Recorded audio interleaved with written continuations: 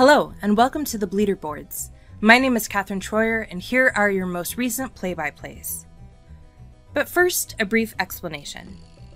Based on our tournament variables, which is number of kills, percentage of text that a character was present, and critical audience reception of a text, as well as the bracket bonuses and penalties, we seeded the contestants based on their odds of winning battles in their brackets.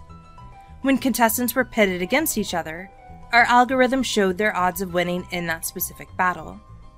We then used a random number generator to add an element of the, potentially, unexpected. The random number generator serves as our sometimes the unexpected happens. In order to win a battle, the character's odds to win must be higher than the random number. So for a character with a 95% chance of winning, that means they would only lose if the random number was 96 to 100. So they're probably winning that battle. But every so often that random number ensures the most unexpected battle. That's where the battle play-by-plays come in. These battle play-by-plays help explain how the battles unfold, and how certain contestants emerge triumphant. We tried to remain true to the spirit of the contestants, even if they have never faced these specific situations. As the tournament progresses, the battle play-by-plays will get more detailed to match the gravitas of the later rounds. In round 1, we've tried to keep them shorter, so you may find yourself wanting to fill in some of the blanks. In the comment section of this video, join the conversation. Create chants for your favorites, smack talk the contestants you think are doomed to lose, and celebrate every victory with us. At the end of every night, the official bracket will be updated, and if you've downloaded a copy, it should update on your copy. And the transcripts of these videos, complete with links to resources, will be made available in the written play-by-play document. You can find the links for both of these in the description of this video. Our first battle of the tournament features Pamela Voorhees from the 1980 film Friday the 13th. She is seeded number 1 for the Final Girls bracket. Her fight song is, fittingly, Jason's Mom by Ice Nine Kills. Pam, as we affectionately call her, is up against Laurie Strode from the 1978 film Halloween. Laurie is seated in the 16th place, and her fight song is My Songs Know What You Did in the Dark by Fall Out Boy. Now we know what you're thinking. We were also horrified by Laurie being in the 16th seed, but that's what the math determined. Just remember that this is gentle Laurie from film 1, not the kick-ass version we get in later films. So how do these two even meet up? And what exactly is a final girl? And can Pam really be a final girl? Well, let's find out. It turns out that it's fall and the camps are closed, but Pam's passion for killing does not have an expiration date. Pam figures that babysitters are kind of like year-round camp counselors, so she puts an ad in the local paper for a babysitter. And what a surprise, Laurie sees that very same paper, so she decides to give Mrs. Voorhees a call. Carol Clover coined the term in her 1992 book, Men, Women, and Chainsaws, Gender in the Modern Horror Film. She wanted to unpack the slasher film formula and understand the role that the surviving female character had on male audiences, hence the term Final Girl. You can learn more about Clover's idea of the Final Girl by checking out the YouTube video, The Final Girl Trope Explained, as well as the Vox article, The Final Girl, a key part of every great slasher movie explained, by Alex Abad Santos, which provides a handy-dandy chart and a really great introduction to Clover's concepts. Now that we think about it, maybe Pamela Voorhees is not quite a final girl after all. The judges are beginning to confer. That has been confirmed, but for now, the mayhem will continue. Laurie knocks on the door of Pam's old house. When Pam opens the door, Laurie notices children's toys everywhere. But she fails to notice the butcher knife Pam is clutching behind her back, or the fact that Pam locked the door as soon as she entered. Laurie's babysitter tingly powers activate as Pam only refers to Jason in the past tense. Laurie asks to use the restroom but tries to bolt for the front door. It's locked, and Pam's knife is right above Laurie's head. Laurie claws at Pam and steals the knife. She slices through Pam's blue cable knit sweater, leaving deep gashes in her pale skin. But Pam has an advantage. Jason is dead but not gone.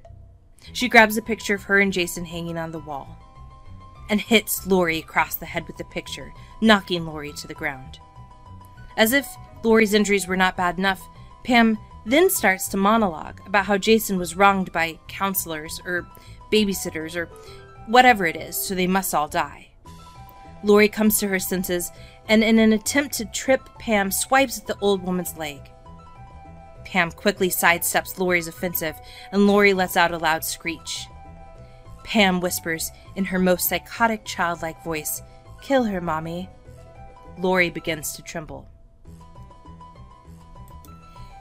And with that, Laurie is out. Pam Voorhees wins the battle.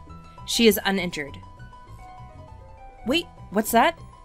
Someone's talking. It's Jade from Stephen Graham Jones's novel My Heart is a Chainsaw. She's saying Pam is not a final girl. Well, folks, this is rather unexpected and unprecedented. We'll be sure to report back with any further developments.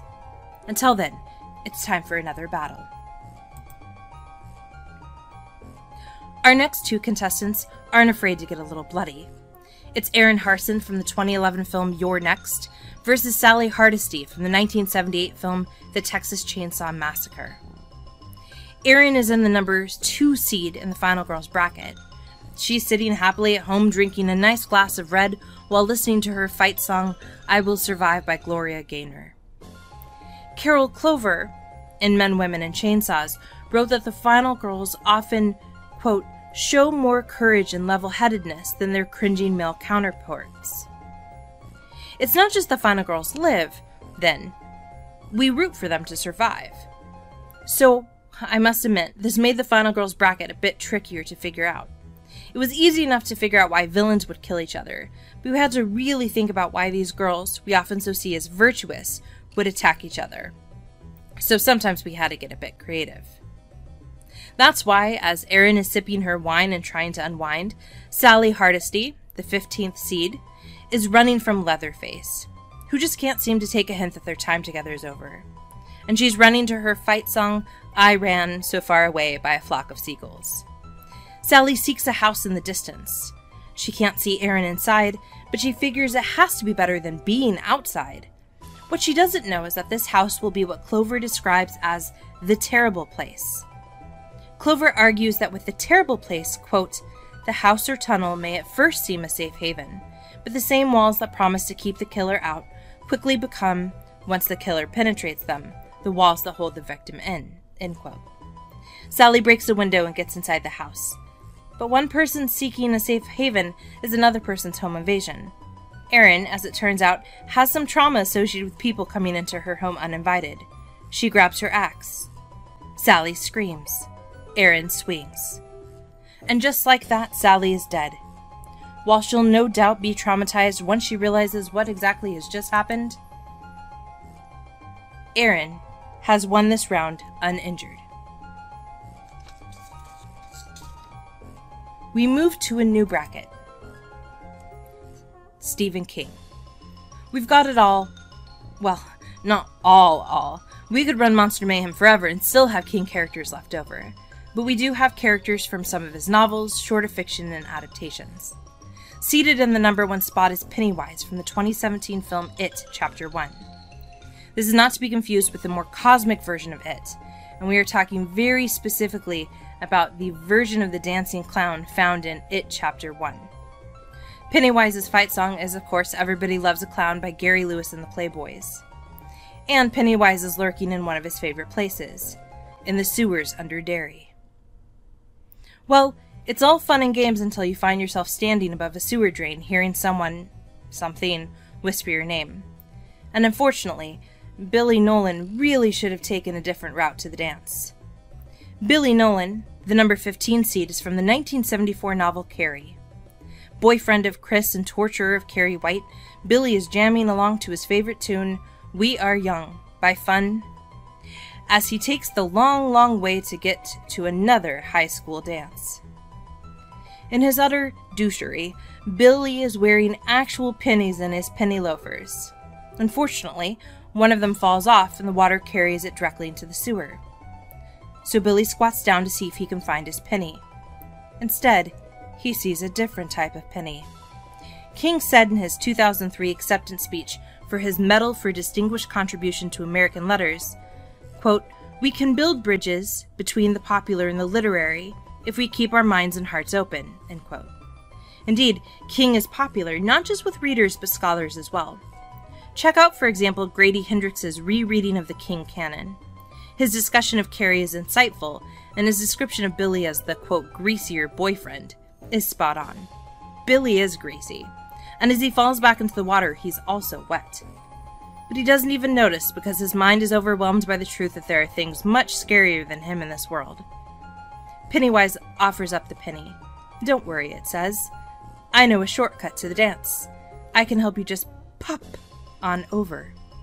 Pennywise is not a liar.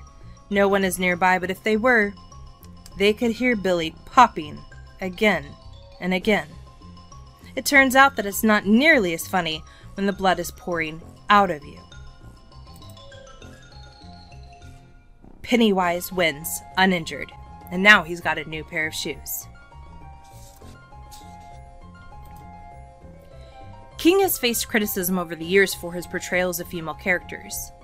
For an interesting examination of King's female characters in a number of works, check out the 1998 book, Imagining the Worst, Stephen King and the Representation of Women.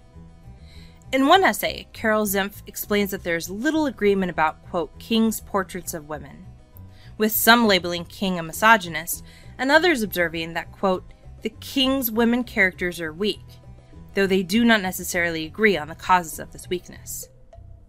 Two of King's female characters that spark much discussion are pitted against each other in this next battle. Annie Wilkes from the 1990 film Misery in the number 2 seeded spot, and Mrs. Carmody from the 2007 film The Mist in the number 15 seeded spot. This will be an intense match. King knew long before 2020 that grocery stores can easily turn into battlegrounds. Annie is on a mission. She needs to find a special type of paper so she can get back to reading about her favorite character. She reaches for the last pack on the shelf, at the exact same time that Mrs. Carmody grabs it. It's imperative that Mrs. Carmody have that paper. She has tracts to write and messages to share. Cue her fight song, My Way by Frank Sinatra. The two look at each other, giving off impressive glares. Annie pulls hard on the paper, muttering "Dirty Birdie" under her breath. Mrs. Carmody, on the other hand, knows that the key is to be loud. She begins screaming loudly. People begin staring. The manager arrives and asks if they can speak about this in his office. The two women begin to follow, each holding tightly to the paper. Annie is beginning to get nervous. With her free hand, Mrs. Carmody is gesticulating wildly. People are starting to gather. Annie sees her chance. She releases the paper, but as she does so, she shoves Miss Carmody into the 10-foot-tall towering display built out of 12 packs of soda. The display crashes down, cans busting out of packages left and right. For a brief moment, Mrs. Carmody meets Annie's eyes. "It's for the best," Annie whispers. Some of the cans hit her arm, but Mrs. Carmody is buried. Annie sees the paper and grabs it, stepping on Mrs. Carmody's hand in the process. The crunch of breaking bones is audible. Annie Wilkes is the winner, but she is slightly injured. This injury will carry over into her next battle. She gets into her truck and the radio begins playing her fight song, Bad Medicine by Bon Jovi. The Monster Cruise bracket has contestants who are often scary on their own, but downright terrifying in their groups of 3 to 20-ish. The first battle features the Armitage family in the number 1 seeded spot from the 2017 film Get Out. They are at home listening to their family's favorite song, Run, Rabbit, Run by Flanagan and Allen. It is critical to frame Get Out as a film about race. In her essay, Get Out, Moral Monsters at the Intersections of Racism and the Horror Film, Isabel Pinedo explores how this film depicts racial politics that contribute to existing horror conversations. In the film, the Armitage family cannot see past the advantages of their life, of being white, wealthy, and privileged, to see the wrongness of their actions against black bodies. They believe not all lives matter as much as their own. And so when the Podowski crew show up at their door, the Armitage family feels no need to extend Southern hospitality. They tell the scruffy and dirty Podowski crew to depart immediately. The Podowski crew, number 16 seeded, from Wes Craven's directorial debut film, the 1972 The Last House on the Left, are exceptionally creepy, and include a rapist/serial killer, a heroin addict, a psychopath/sadist, and a murderer. Perhaps unsurprising, their fight song is Creep by Radiohead. Unfortunately for the Armitages, the Podolsky crew does not know the meaning of no. They catch a glimpse of Rose and they see the spacious digs of the family, and they decide that they've found their next hideout, complete with new playthings. Cami M. Sublette, in her article, The House That White Privilege Built, Jordan Peele's Get Out and the Haunting Legacy of Plantation Slavery, explores the importance of this country home as a, quote, site of imprisonment, terror, trauma, and death. Specifically, Sublette says, quote, there is, however, something different and even more disturbing about the white privilege exuded by the house in Get Out, for within it lives slavery's haunting legacy. This legacy would, of course, not directly affect the Podolsky crew. But the Podolsky crew knows that a lot of monstrosity can be covered up under the veneer of being well-to-do. Living in this house will allow them to continue evading the police. Yet when they climb up the stairs to Rose's bedroom, she's not there. In fact, no one is on the top floor. So the Podolsky crew decides to split up and investigate the house. And one by one, they each encounter a different member of the Armitage family. The rapist finds himself hypnotized and sinking deep into the sunken place. The addict is caught in a deadly game of lacrosse. The psychopath meets another psychopath, and the murderer gets experimented on, for the sake of science, of course. The Armitage family emerges triumphant. They are uninjured, and while they are not accustomed to having bodies to dispose, they, unsurprisingly, escape without any further repercussion. Road trips are a staple in horror. But what happens when instead of unsuspecting teens, the road trippers are cannibals? And what happens when those cannibals stumble upon creatures that also have a hankering for flesh? In Bernice M. Murphy's book, The Highway Horror Film, she argues that this subgenre of horror, quote, implicitly critiques the supposedly positive benefits of the modern culture of mass automobility. Things are getting too hot in Texas, so the Sawyer family, seated in the 15th place, from the 1986 film The Texas Chainsaw Massacre Part 2, are road tripping. The first several weeks are, let's face it, just driving through Texas. And of course they are listening to their anthem, Pour Some Sugar on Me by Def Leppard. But eventually, they are out of Texas, and they are fighting over who gets to hold the map, and that's when it rips. So, they just keep driving. And, as one does, ends up in Alaska. Murphy argues that one subcategory of highway horror films involves, quote, strange and often uncanny encounters with mysterious adversaries who often engage in a deadly game of cat and mouse pursuit. The Sawyer family makes a quick stop in a tiny town, but they should remember how dangerous gas stations can be, because they are being watched by a group of thirsty vampires, the number 2 seed, from the 2000 film 30 Days of Night. Their fight song is Bullet with Butterfly Wings by the Smashing Pumpkins. The vampires wait until night falls. The Sawyers are camping out in their van.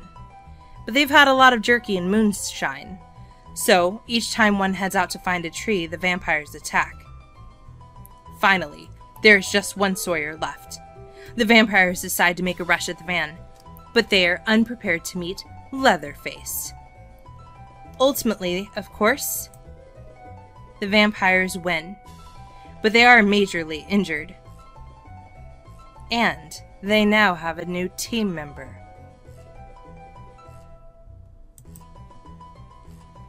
The Creatures of the Deep bracket features contestants that are from deep space, deep sea, or deep in the earth. Our first battle features a creature from space and creatures from the sea, colliding violently at one of Earth's greatest resources, water. The number 1 seed are the Merpeople from Mira Grant's 2017 novel Into the Drowning Deep. Have you ever wondered why most accounts of Merpeople all have the same Little Mermaid vibe? This book has a horrifying answer. Our Merpeople's fight song, Otis Redding's Sitting on the Dock of the Bay, might lull you into thinking these Merpeople are gentle, but the truth is that you would not want to encounter them. It's interesting that our cultural and continued fascination with Merpeople is so well documented. In her essay on mermaids, entitled Where Skin Meets Fin, the Mermaid as Myth, Monster, and Other Than Human Identity, Benicia Laura Delano Robertson argues, quote, "The mermaid continues to haunt and enchant, playing off our dual fascination and anxiety regarding things maternal, marvelous, and marine." Mary Beth Louise Hutchinson, seated at the 16th plate, from the 1998 film The Faculty, is not interested in mermaids, but she is thirsty. Her fight song, Monsters by Ruel, is always running in the back of her head, even as she dips her toes in the water. But Mary Beth Louise was not paying attention. The water is not from a freshwater river, it's a saltwater tributary, and it is also prime feeding grounds for the merpeople. Mary Beth Louise may be a nearly invincible alien, but salt water beats alien.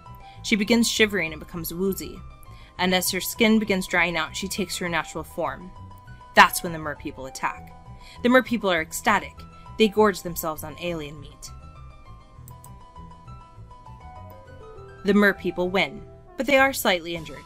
It turns out the alien meat is kind of funky, and some of the merpeople get mildly sick.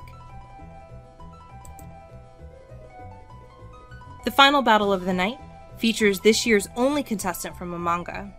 Parasites, which are aliens that come to Earth and mostly take human form, are from the 1990 manga Parasite by Hitoshi Iwaki. Seated in the number 2 spot, the parasites have a symbiotic relationship with their human hosts. Their fight song is a bit on the nose, or should I say under the nose. It's Frank Sinatra's I've Got You Under My Skin.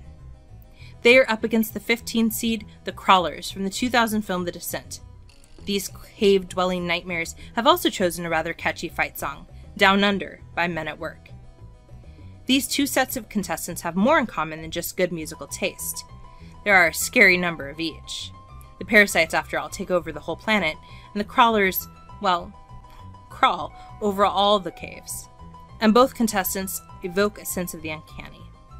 Sigmund Freud described the uncanny as something that was disturbing because it was both familiar and unfamiliar. The German word, unheimlich, means unhomely, and so this word is rooted in our sense of place and identity. A short introduction to the uncanny can be found in the video What is the Uncanny? A Literary Guide for English Students and Teachers, produced by Oregon State University. They explain the uncanny is, quote, itself and the opposite at the same time. And we find this very disturbing. Animators and other creators usually try to avoid what they call the uncanny valley, when something looks too much like a real human, but also not quite close enough. In horror, though, the sweet spot are the things that make us shiver because they simultaneously are us and are not us. The parasites are engaging in all the normal human activities, including spelunking. A crawler sneaks up on them, eager for a meaty snack. But the parasites are definitely the apex predator in this situation, and they have the ability to get inside of the crawlers, literally. The crawler parasite returns to its nest, and then the killing begins. After all, the parasites don't want to be hideous cave dwellers when they can be above ground, still kind of hideous humans. The parasites are the undisputed winners. They will definitely be a formidable foe for all of the other contestants. This brings an end to the battles that aired on May 9, 2022. Please join us for other Bleeder boards where we will continue working through the battles as they happen in real time.